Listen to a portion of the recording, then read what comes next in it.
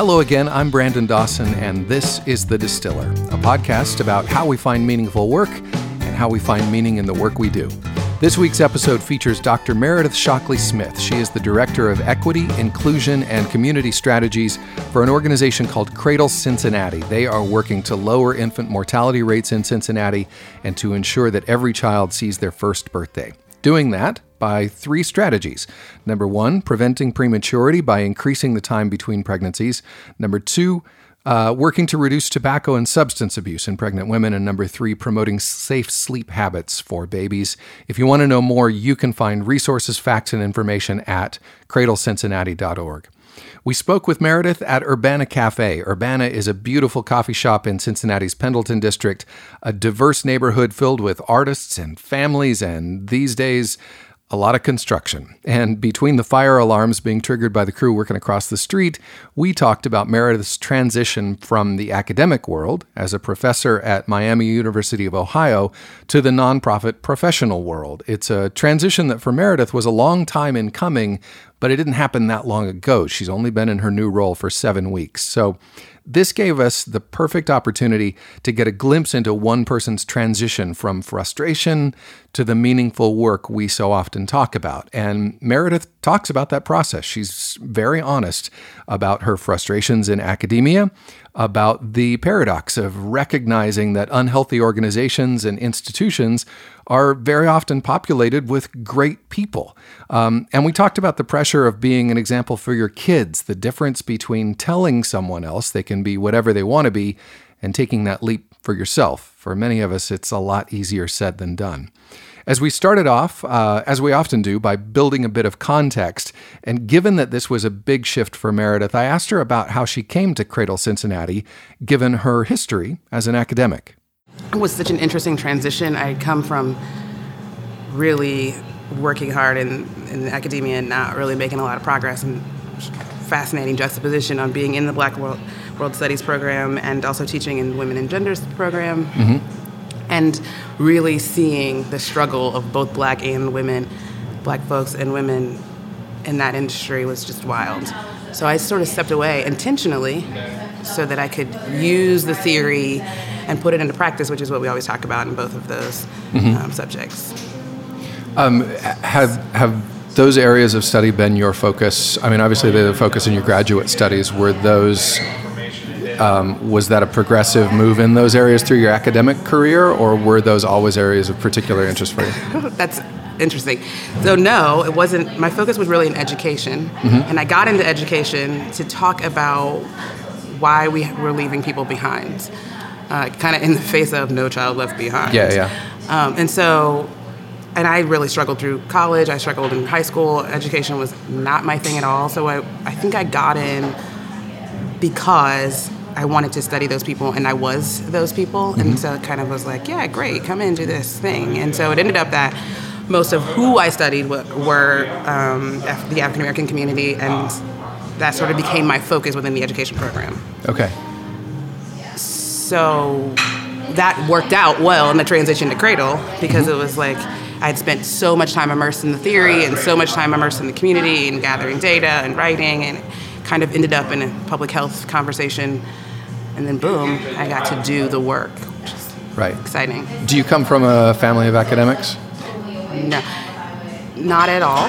My mom was in education. She was a principal. Okay. My dad was like blue-collar worker by Castle Bakery, and most of the people in my family are not, like my aunts and uncles are not college educated.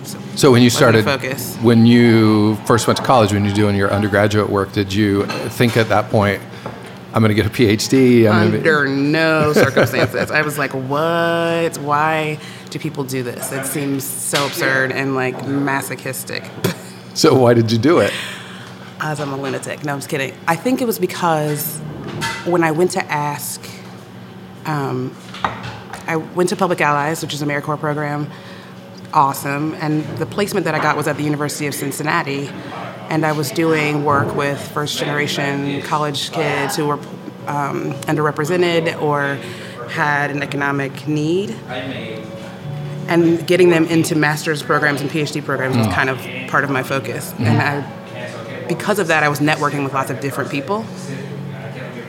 And one of the people that I was networking with said, "Tell me your story." And I was just explaining how it was tragic to go to school and how the education system was like a disaster.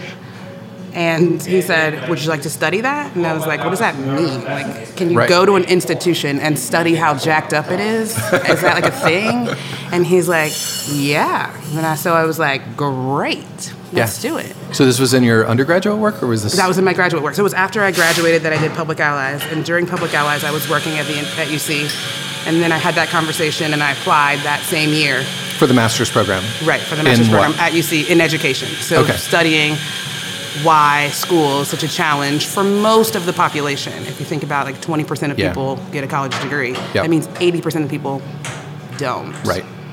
And those rates are dropping, not They've been increasing. steady for quite a while, meaning, like, prior to my going, and last I checked, it was still there. Okay. And then you end up with a master's in education. And it's sort of just a shoe-in to get the PhD. How do you mean?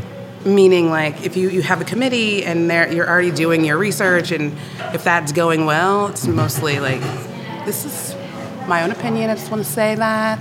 It's mostly... Not speaking on behalf of any At the University of Cincinnati, institution. probably doesn't endorse this whole... But anyway, your committee basically helps you get to the next step. Like, let's continue this research. Right. So I said yes. What's the impetus for doing that, though? I mean, and both from their perspective and from yours. Why do they want you to continue to the PhD, and then what was the value for you to continue to the PhD as opposed to stopping with the master's? I think the true answer for me is why it was good for me was like, what else am I going to do? Like I didn't have a job lined up. Had children, and I was like, it seems like it's going all right. Let's do it.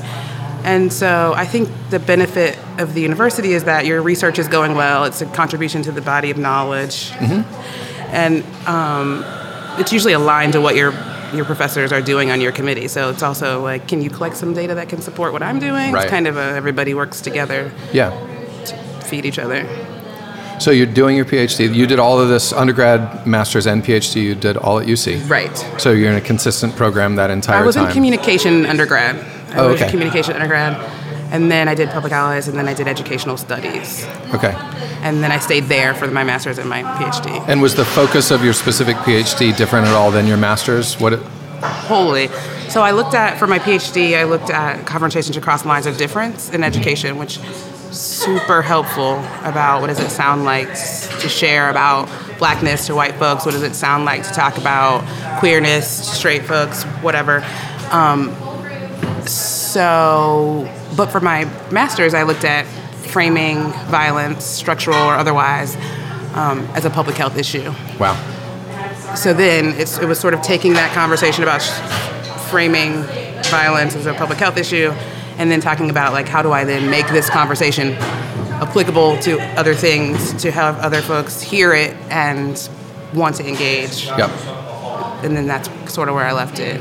So when you finish that PhD, you have, and I'm putting words in your mouth, but what I'm picking up is there's a personal journey of discovery that's going on, which is what education should be, hopefully. Sure. Potentially a movement on your part in sort of how you're framing these issues for yourself.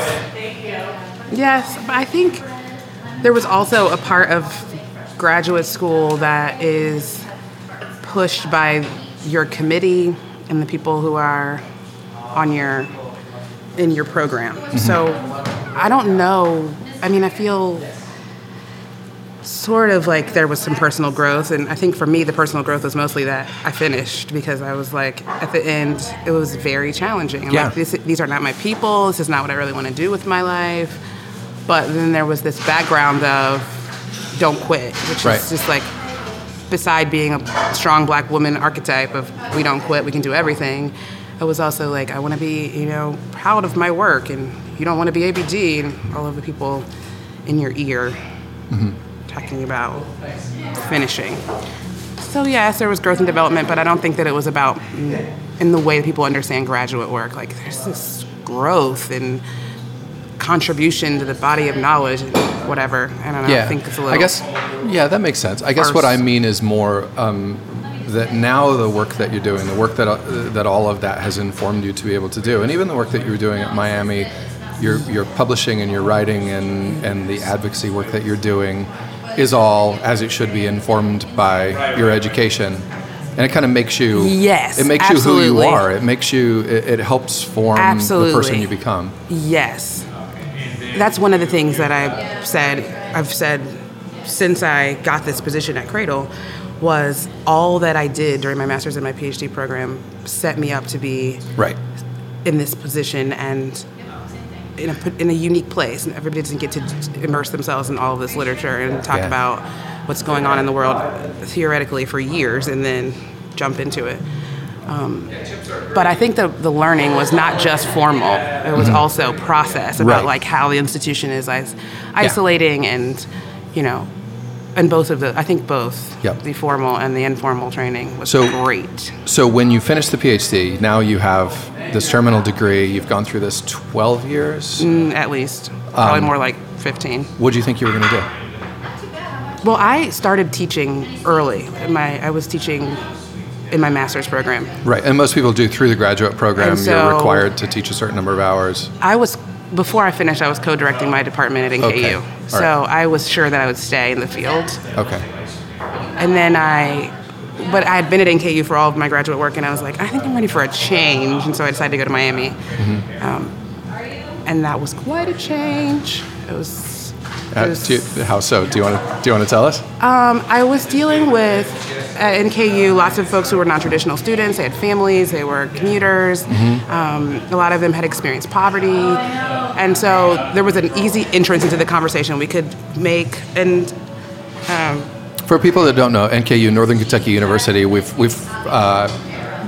framed this up in past episodes because Michael Wilson went to NKU. NKU is a university that is effectively within the Cincinnati metro area, even though it's a Kentucky university. So we're talking about you're studying at the University of Cincinnati, you're teaching at Northern Kentucky University, and then Miami University of Ohio is up in Oxford, which is 40 minutes away. So all of these are just giving people a sense of the geography of sort of where you've been. Sorry, I interrupted you. No worries. And then so that kind of understanding of NKU that I was starting with, then Miami, which is a much wealthier institution, right? It's also kind of isolated, and so it was just quite different, the student population. And it's not a commuter university. It's not an urban university. Sure. I'm not even. I'm going to leave it there. It was. I'll tell you that Well, let me say what I think, and that way you don't have to necessarily say it. That the student population at Miami generally, by and large, occupies a much greater position of privilege than the student population at either NKU or UC.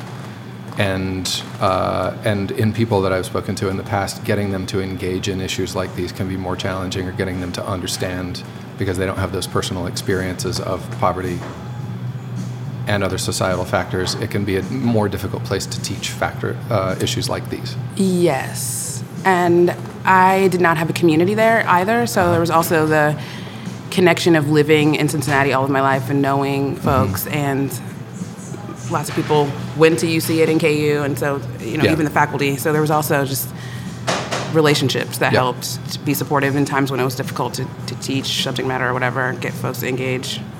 So skipping ahead a little bit, there comes a time, I'm trying to build like a little bit of a timeline here. There comes a time where you decide that whatever you want to do with this education that you have fought for cannot be accomplished at Miami, and then you start looking outside of academia.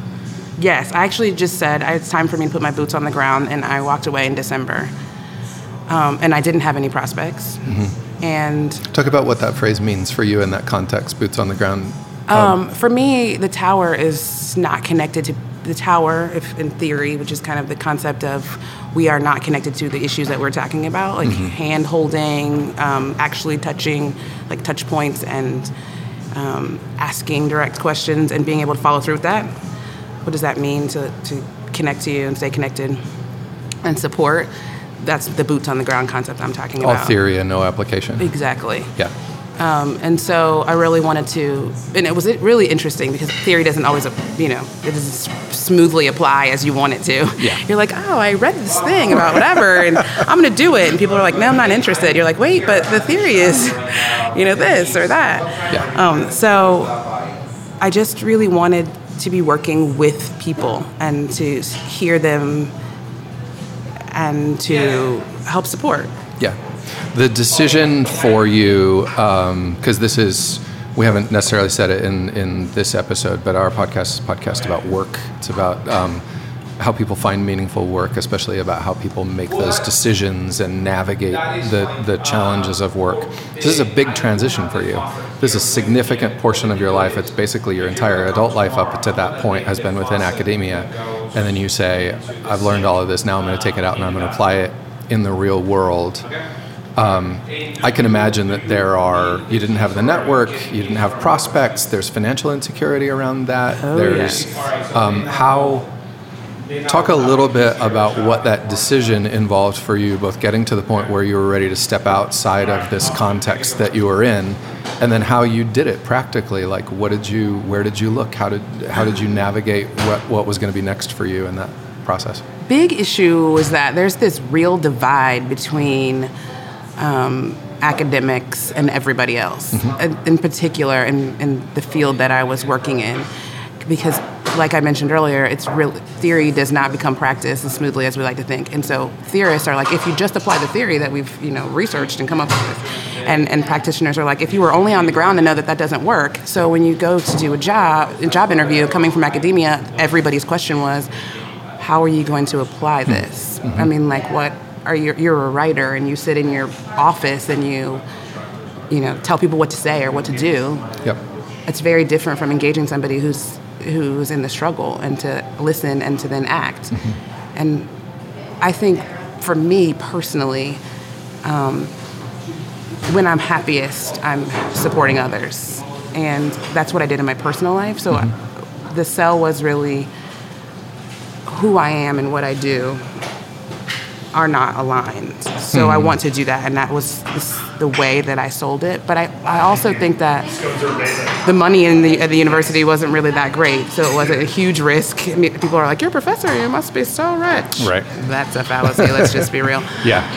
And so that risk was kind of, I had a little savings, and I was like, I could literally serve for this content, and I was at the time bartending, which supported my transition. And also, when you are studying about race and about gender and about class, and you are immersed in the oppression of it all of the time, it is hard to keep up the confidence to believe that you're going to go into this workforce and constantly prove yourself. So it was a little scary, and here I go again, having to be enough in this space where that's just all really challenging. You've had to be enough in an academic setting for years and years and years. Right. And you figured out how to do that, and now you have to change the entire setting. Sure. Proving, blackness with a PhD was challenging. Yeah. And you would think that having studied that much and getting this degree, people would say, oh, I hear you. They might defer to your answer, like, that makes sense. And instead it was always, no, trust me, I have read this, studied this, written about this, I know. And so now I'm back to, explaining myself and trying to be enough.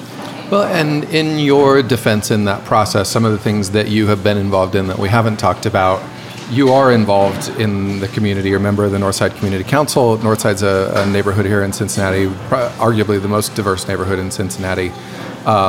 You host, I'm actually interested in these, and we can talk more about in your family dinners, that a lot of the things, you're not just operating in a theoretical world, and you haven't done that. You have been working in community, building relationships with people, but proving that out in a professional setting, I understand, is still challenging. Right. What is the value of that? And thankfully, Cradle was awesome, and they understood the value of that, which was great.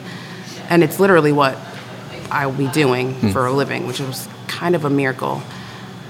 But, so family dinner, I'm not on community council. I was supporting the entertainment and 4th of July parade. I was on that council, which is the best part of community council anyway. That's the best part of Northside.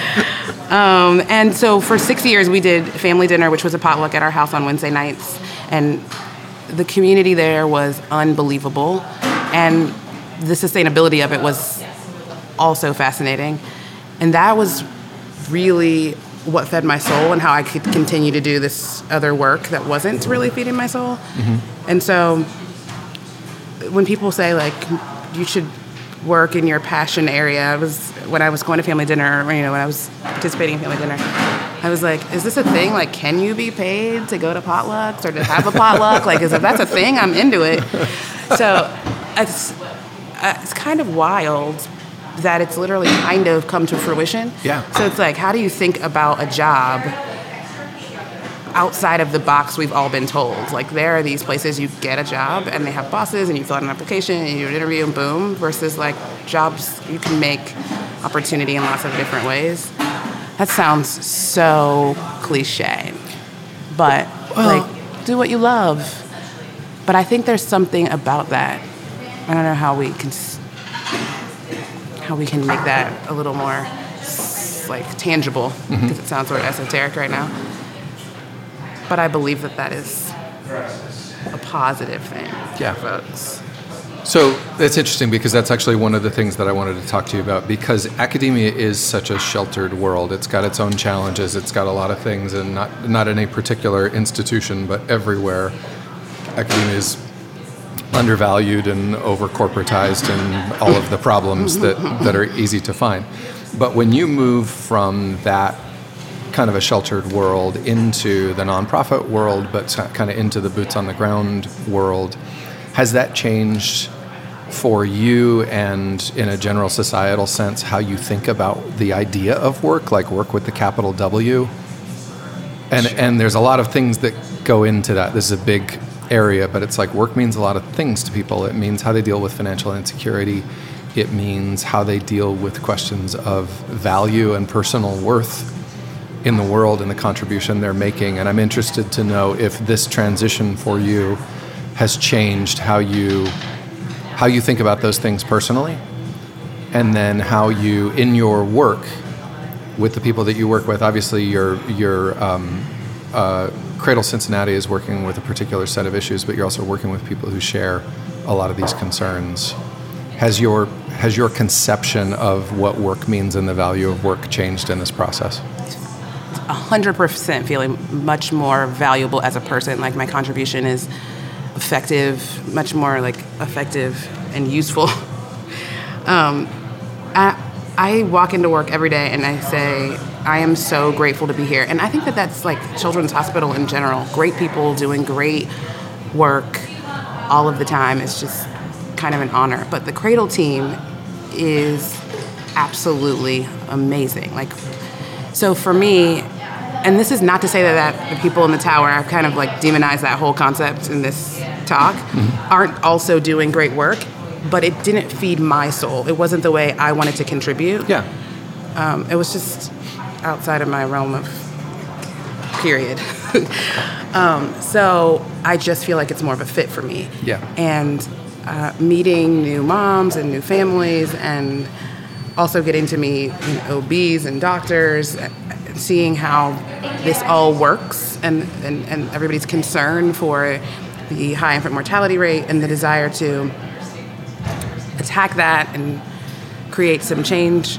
It's powerful. It's like getting up in the morning and feeling like whatever I do today, that will actually create some change for Black women as a community, for the infant mortality rate in general. Mm-hmm. So I'd say it's passion. It's definitely. Do you feel like in speaking to those women in the job that you're in now, you have a greater ability to speak directly to their insecurities about work, to maybe advise them from a less theoretical and more, I'm trying to do this myself, sort of a position? I think that will come, but because I've only been there for a short period of time, it'll take a little bit of time to create a relationship and trust. Yeah. Before you give advice, because we have an entire team of people, Cradle Connections, who are helping to support needs like that, and what I'm trying to do is create relationship and trust so that we can talk about what does future planning look like, how do we reduce stressors, right, how do we speak truth to power, et cetera. So I think that will certainly be, like, my story and their stories will eventually connect around work, around everything. But I think right now it's mostly just relationship building. Is the work that you're doing right now making you hopeful about the state of the world? Yes, both and. I mean, I sort of feel like... Because you're also closer to the real problems yes, that could have the opposite effect. There's also a lot of like, wow, there are a lot of nonprofits, there are a lot of folks who have boots on the ground, and, why aren't these numbers shifting?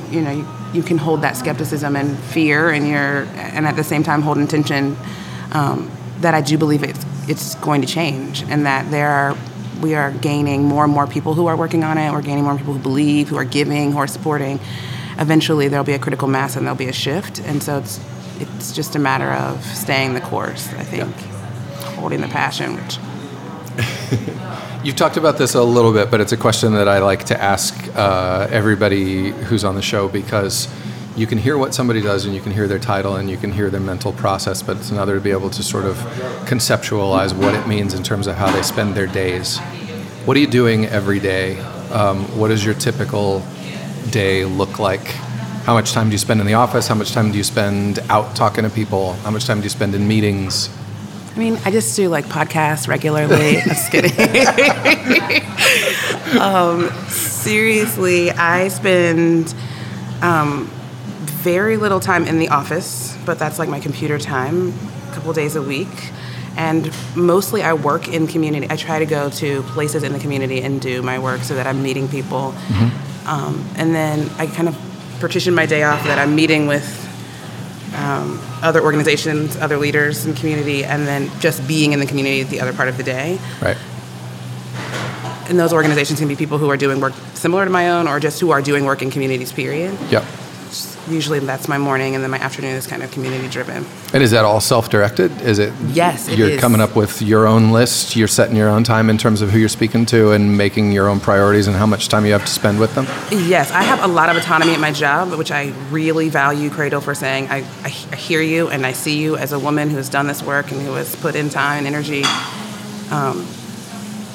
Do what you feel is best, and at the same time, I can go to all of them who have been in the field doing this work for a really long time and ask, who do you think I should be talking to? Who do you think I should connect with? And then those people who they've suggested, and then I go and meet with them and I ask those folks, who do you think that I should connect to? And it's become this really strong, tight web of folks who are doing great work. So I think it's, self-directed in a way, but also like thoughtfully. Yeah. Just thoughtfully. What does success in your current role mean to you? Like, how do you know, both in sort of like an immediate sense, how do you know you're doing your job well, and how will you know in the long term, more in like a personal sense of whatever your definition of success is? How is this pointing you in that direction? Wow, that is, so for me, like, this is so general, but for me, success would look like communities of people who are sustainably connected and that who are supporting each other in ways that they would like to be supported. And sustainably means long term for me. So it's easy to do a program here or there. It's different when the people who participate in that program continue to stay in a relationship and support each other. And then whatever goals they set, they meet. And so that's success. Now that I said that out loud and on a podcast, I'm going to be working hard on it. Permanent. Yeah. The internet Anybody is who wants forever. to get on board with that, feel free to call me. Yeah. How has this process, you have 2 daughters? Okay. Yes. And how old are they? 16 and 14. All right. 16 Good luck. driving. Yes. There's a job. Yeah, that's the real work right there. Yeah, seriously. How has this process for you of sort of navigating your way out of academia and into something that is much more direct application affected them, and how does it change like how you relate to them It's so as their mom? Great. So they're so different. My youngest is very much like really rigid in her education, and my oldest is very like busy doing all the things, the play, the thing, you're like, Sage, how did school go today? She's like, well, so-and-so said such and such, and blah, blah, blah, blah, had on blah, blah, blah, and, she's like, and by the way, I don't need to be picked up till 7, and I'm sitting in the parking lot picking her up, like that. And then the youngest is like, how was school today? And she's like, well, there was a math exam, and there was da-da-da-da on it, and tomorrow I need to be prepared for blah, blah, blah. It's very different ways of thinking. And so when I decided that I didn't want to do this job, and they knew I didn't really enjoy my graduate degree, and we did have conversations around the table about it, like, why are you doing it? And part of the answer to that is, do you want to eat? Like legit. And so... Yep. And so it was really a load off to be able to take the risk when I said, I cannot do this work anymore, because they were also struggling to watch me be unhappy. So I would say, if I were giving them advice, I would say, you need to do what you love, and the money will come. Did you believe that when you said it back then? I didn't say it back then. I said it now. Okay, all right. And so back then I said, work sucks. Right, Sorry, this is what you got to do. But then you got to eat, right? Yeah. And so it's like this, and for me, I always the doors open and I walk through it. And all, like people who have these 5-year plans and, whatever, I'm like, what does that even mean, a 5-year plan? I just am like, what?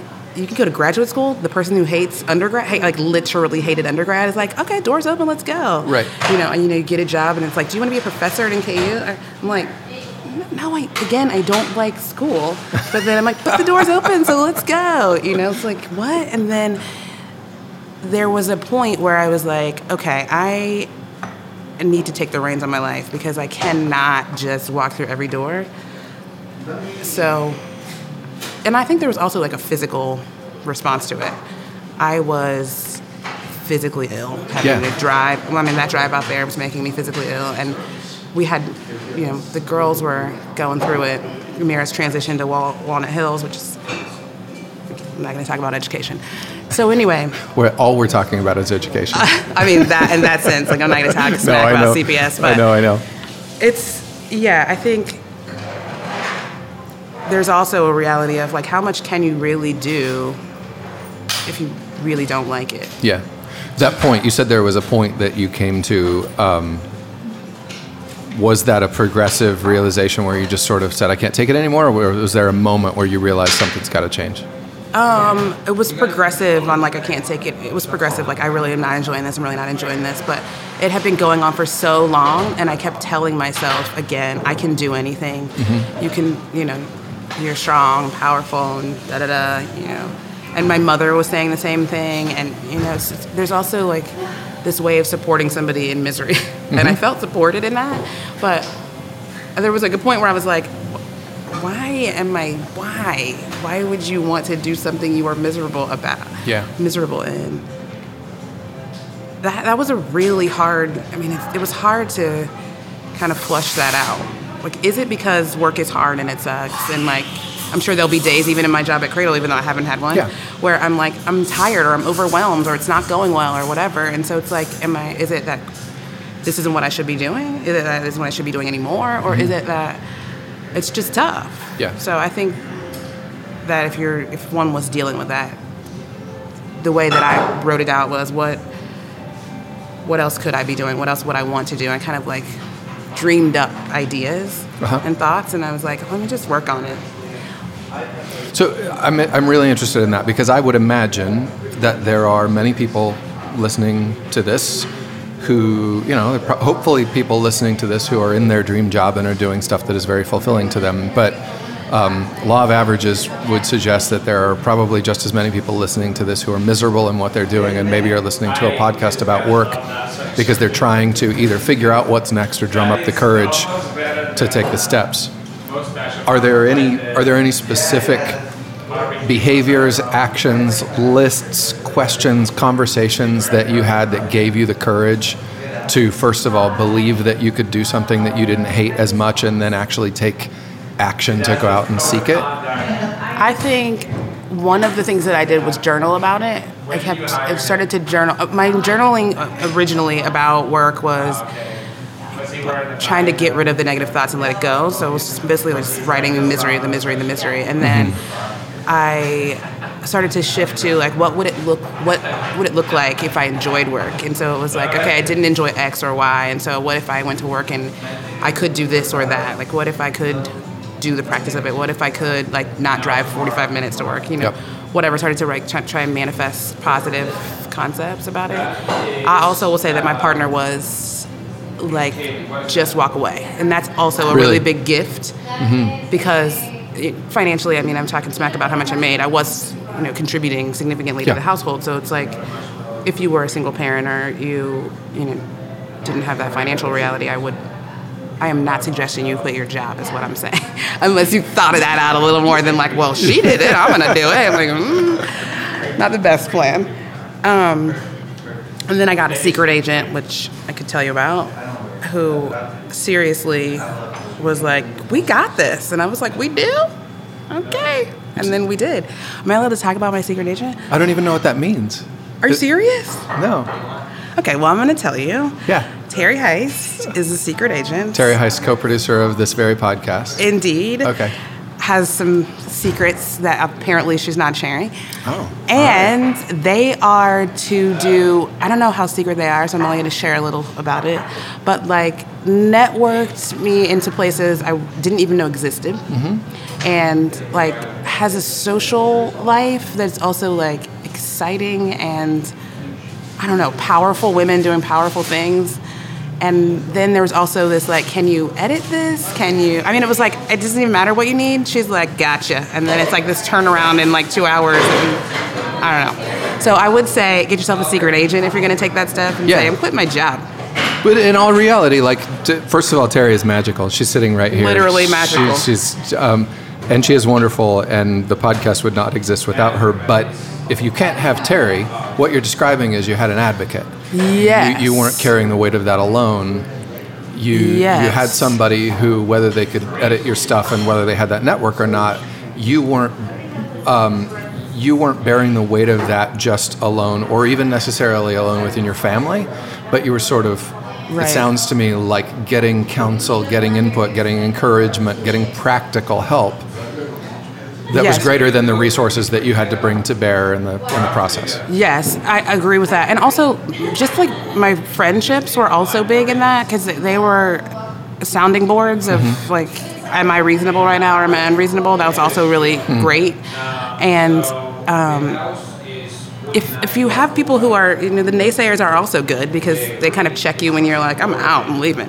They're like, oh, wait, whoa, what about like this or what about that? And you're like, okay, that is a reasonable thought. And then you can handle it. You can think about, making a well-rounded decision at the right time. I'm still going to say that if there's somebody who is literally focused on that option, like a secret agent, I don't know if there are more realities there of like businesses or whatever, but there was something really truly important about somebody who I could easily just drop in and say, hey, I haven't written a resume like at all ever, because like Vita is like, here's all the things I wrote, here's all the things I taught, and the resume is like, I don't care about any of that. Tell me what you can actually do. Tell me what you can do for us. So that was interesting. So do you tell your daughters, has the conversation, and I don't know if you're having these conversations with them, they're 16 and 14, I don't know if they're thinking about what they're gonna do, but when you apply this experience to them, do you use the words, do what you love and the money will follow, or is it more complex than that as you're trying to shape what they think they're capable of? It's really interesting. So I was mentioning both of them on different spectrums of like ways of engaging education. So the oldest, who is Sage and is 16, can sing like a songbird. And people have told her, and this sounds like I'm being the mom, like stage mom or whatever, but people are like, she has perfect pitch, she should sing. And she's like, singing is not a thing I want to do. Like, even though I love singing and I'm passionate about it, she's like, that isn't what people do. Like, people are engineers, people are like, doctors and whatever. So she's like, it's not a job. I need to do this thing. And I'm like, you cannot, why would you want to be a doctor? You pass out literally at the sight of blood. Or like, an engineer would be on a computer sitting down all day and you want to be outside or whatever. So it's just like, these are the kinds of conversations that I think should be also happening in education, where it's like, what are you good at? What do you love? Instead of like, here are the respectable jobs you can and should do. And then you try to fit yourself into that. And I find like that's how you get to a place of misery, where you're like, I'm doing what I should be doing. And should be is never really, I mean, let me not say never. It's rarely, I would imagine. Right. Also haven't researched that, but Yeah. it's just like these boxes cannot possibly contain all of us. So I think we are having these kinds of conversations. Like, how do you think about passion differently? How do you think about work differently than what we're usually pushed into thinking? Yeah. Which I'm working on in myself. I probably wouldn't finish my PhD if I followed my heart. I would have walked away. I probably wouldn't have, stayed in the university if I had followed my heart. But I also didn't know how to think about it differently at the time. Yeah. Like, I was like, this is the door, we're walking through it. So I would say take a pause and think about that. Yeah. My son and I don't know if I've mentioned it on the show before or not, but my son and I talk about these kind of things. And he said to me a couple of years ago, in a moment of childhood brilliance, everybody always says you can do whatever you want to do, but nobody's doing it. And that is brilliant. And that ability to, I feel like for everybody at any age, there is a need to be able to visualize something actually taking place before you can. Absolutely. And there's a woo-woo sense to that in terms of like bringing things to you, but there's also just the physical, you can't do what you can't imagine. And so big. Somebody has to help you imagine something. Somebody has to help, if she were ever to do it, somebody has to help your daughter imagine that an income can be made and a life can be supported by singing. So reasonable. And then, I mean, somebody said to her, like, there's only one Beyonce. And I'm like, yeah, we're not trying to be Beyonce here. I mean, there are millions of jobs, millions probably a stretch, but lots of jobs around music. It doesn't have to be that you are a traveling star. Right. So it's also new to think about what does it look like to do your passion. So that's a whole nother conversation. Does everybody have that choice? Do you think that's like... So back to my job at Cradle, that is one of the things that when we talk, so we have a weekly dinner. I'm really into weekly dinners with some moms. Now I understand how all your work gets done. Yeah, just come over to my house. We'll figure it out. It's not going to be a problem. Bring a dish. So at these weekly dinners, we were talking about, like, what do you want and what do you need and where do you see yourself going? And a lot of that is, I am not really sure because I'm currently thinking about whatever situation I'm in. Yeah. And so one of the separations that is happening for me in my role is that Cradle Connections, 211 if you need some support as a mom or as a pregnant woman, they are doing that work, handling situations of need and supporting moms. I am supporting moms in a different way, which is about imagining what future looks like. It's about imagining what community looks like in that support. So when we talked about, like, who did I go to and who was valuable in my transition, that's what I'm talking about, that kind of community. Where people are listening to you, who are giving you positive and negative feedback, who are also concerned about your needs. So what does it look like if I don't? Can we make dinner every other week? Can you make dinner on Thursdays and I make dinner on Wednesdays and they make dinner on Tuesdays? Kind of lighten my load, whatever that is. So sometimes it's really practical. Sometimes it's really practical. Yeah. And sometimes it's dreaming together, storyboarding, whatever. So I think that's a good distinction to make between, like, what we're saying about need or want or dreaming. Yeah.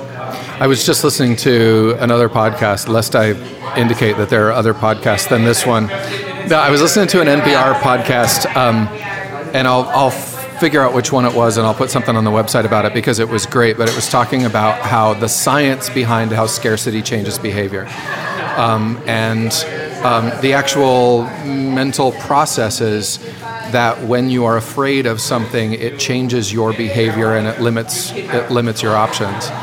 And everybody, I think, is generally sort of like aware of the idea of the hierarchy of needs. And sure, that if absolutely. your basic needs are not met, then you can't consider higher needs. But I don't know that we societally are aware of that. It actually changes our decision-making processes. It changes the chemistry of the brain. And getting into those discussions with people. So, number one, recognizing the value of the work that you're doing, but also speaking to somebody who might be listening to this and saying, well, that's great for you to talk about being able to do meaningful work, but I'm trying to put food on the table. That it's unrealistic for that person to expect to make the leap until they have taken care of those needs and have created a safety net, and that is an acceptable and okay and necessary place to be. Absolutely. I wouldn't trade the work that I put in, that I would say I wasn't happy probably during any of that work during graduate school. I did enjoy students. I loved teaching, and so I'm a relational, community-oriented person, and I started to do that in my classroom, which is what ended up in my PhD dissertation. But the struggle was real, but it was necessary. Yeah. It was necessary to eat and ultimately to get me where I am at Cradle, because I'm sure that my PhD helped get me in the door, and the work that I was doing with Black women and the Black community there helped get me in the door. So I would definitely say there's no judgment on not doing what you're passionate about. Yeah. It's just a gift if you can. So if there's like a process of during the struggle or during the hard work of thinking about what does it look like to do something else. So it's like holding an intention or working on those things at the same time, which again helps to be in community, because you're working and then you come and you can kind of lean into that space and think about life differently. Is there anything that when you were in that place, kind of in whatever was sort of the hardest phase of it, that you wish somebody had said to you, or that you wish you had heard? I think when I was there, most people who knew that I wasn't really happy said to me things like, "You'll be fine," instead of things like, "What do you need to be happy?" I wish I had started the conversation earlier about the fact that I don't have to be miserable, and I don't have to complete something because society expects it, or you have this like unreasonable belief that you need to do this or that. So I think you are okay, and you can do this thing, but that you don't have to. Like, I don't know. I wish somebody would help to facilitate a don't continue to be miserable conversation a little earlier. Yeah. Before my wife was like, "I think you should quit." I'm like, that is the best idea you've ever had. Before it's all or nothing. So looking forward, and like we talked about, you've been in this position a fairly short period of time.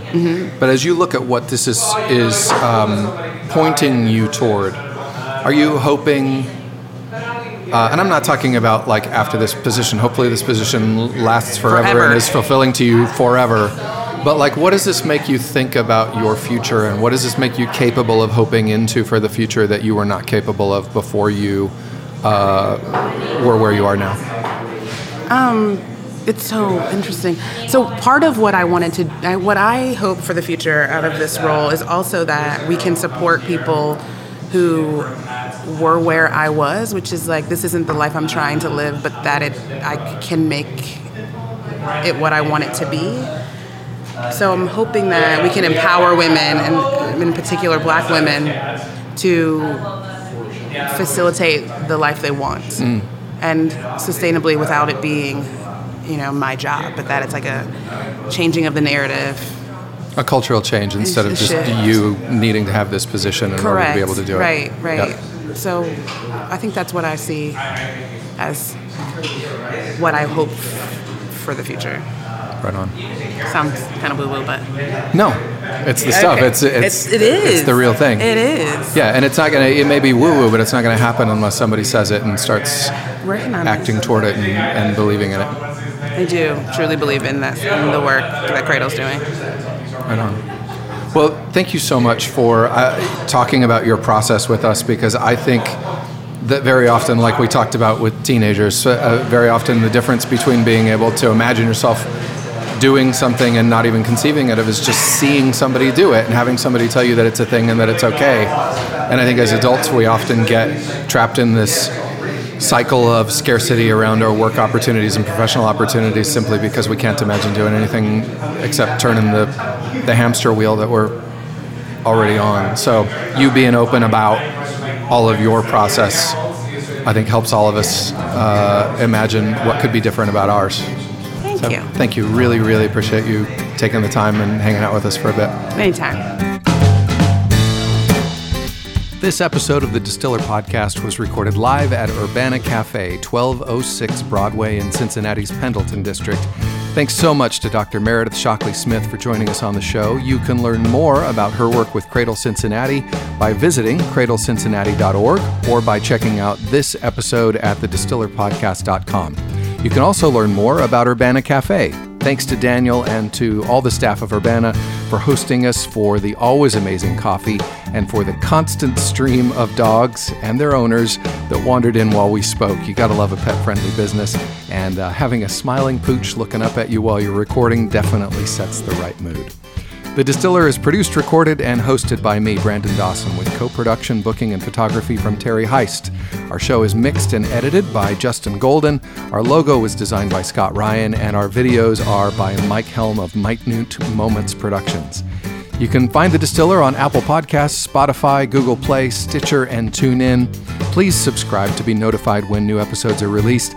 And if you like what you hear on The Distiller, that helps us in numerous ways to get the word out. You can also download episodes, find links, and get more information, including photos of the guests and the locations. You can get in touch with us at thedistillerpodcast.com or by email mail@thedistillerpodcast.com.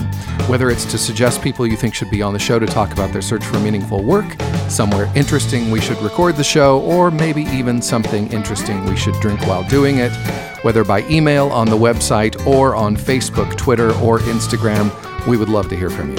Until next time, thanks for listening. Bye-bye.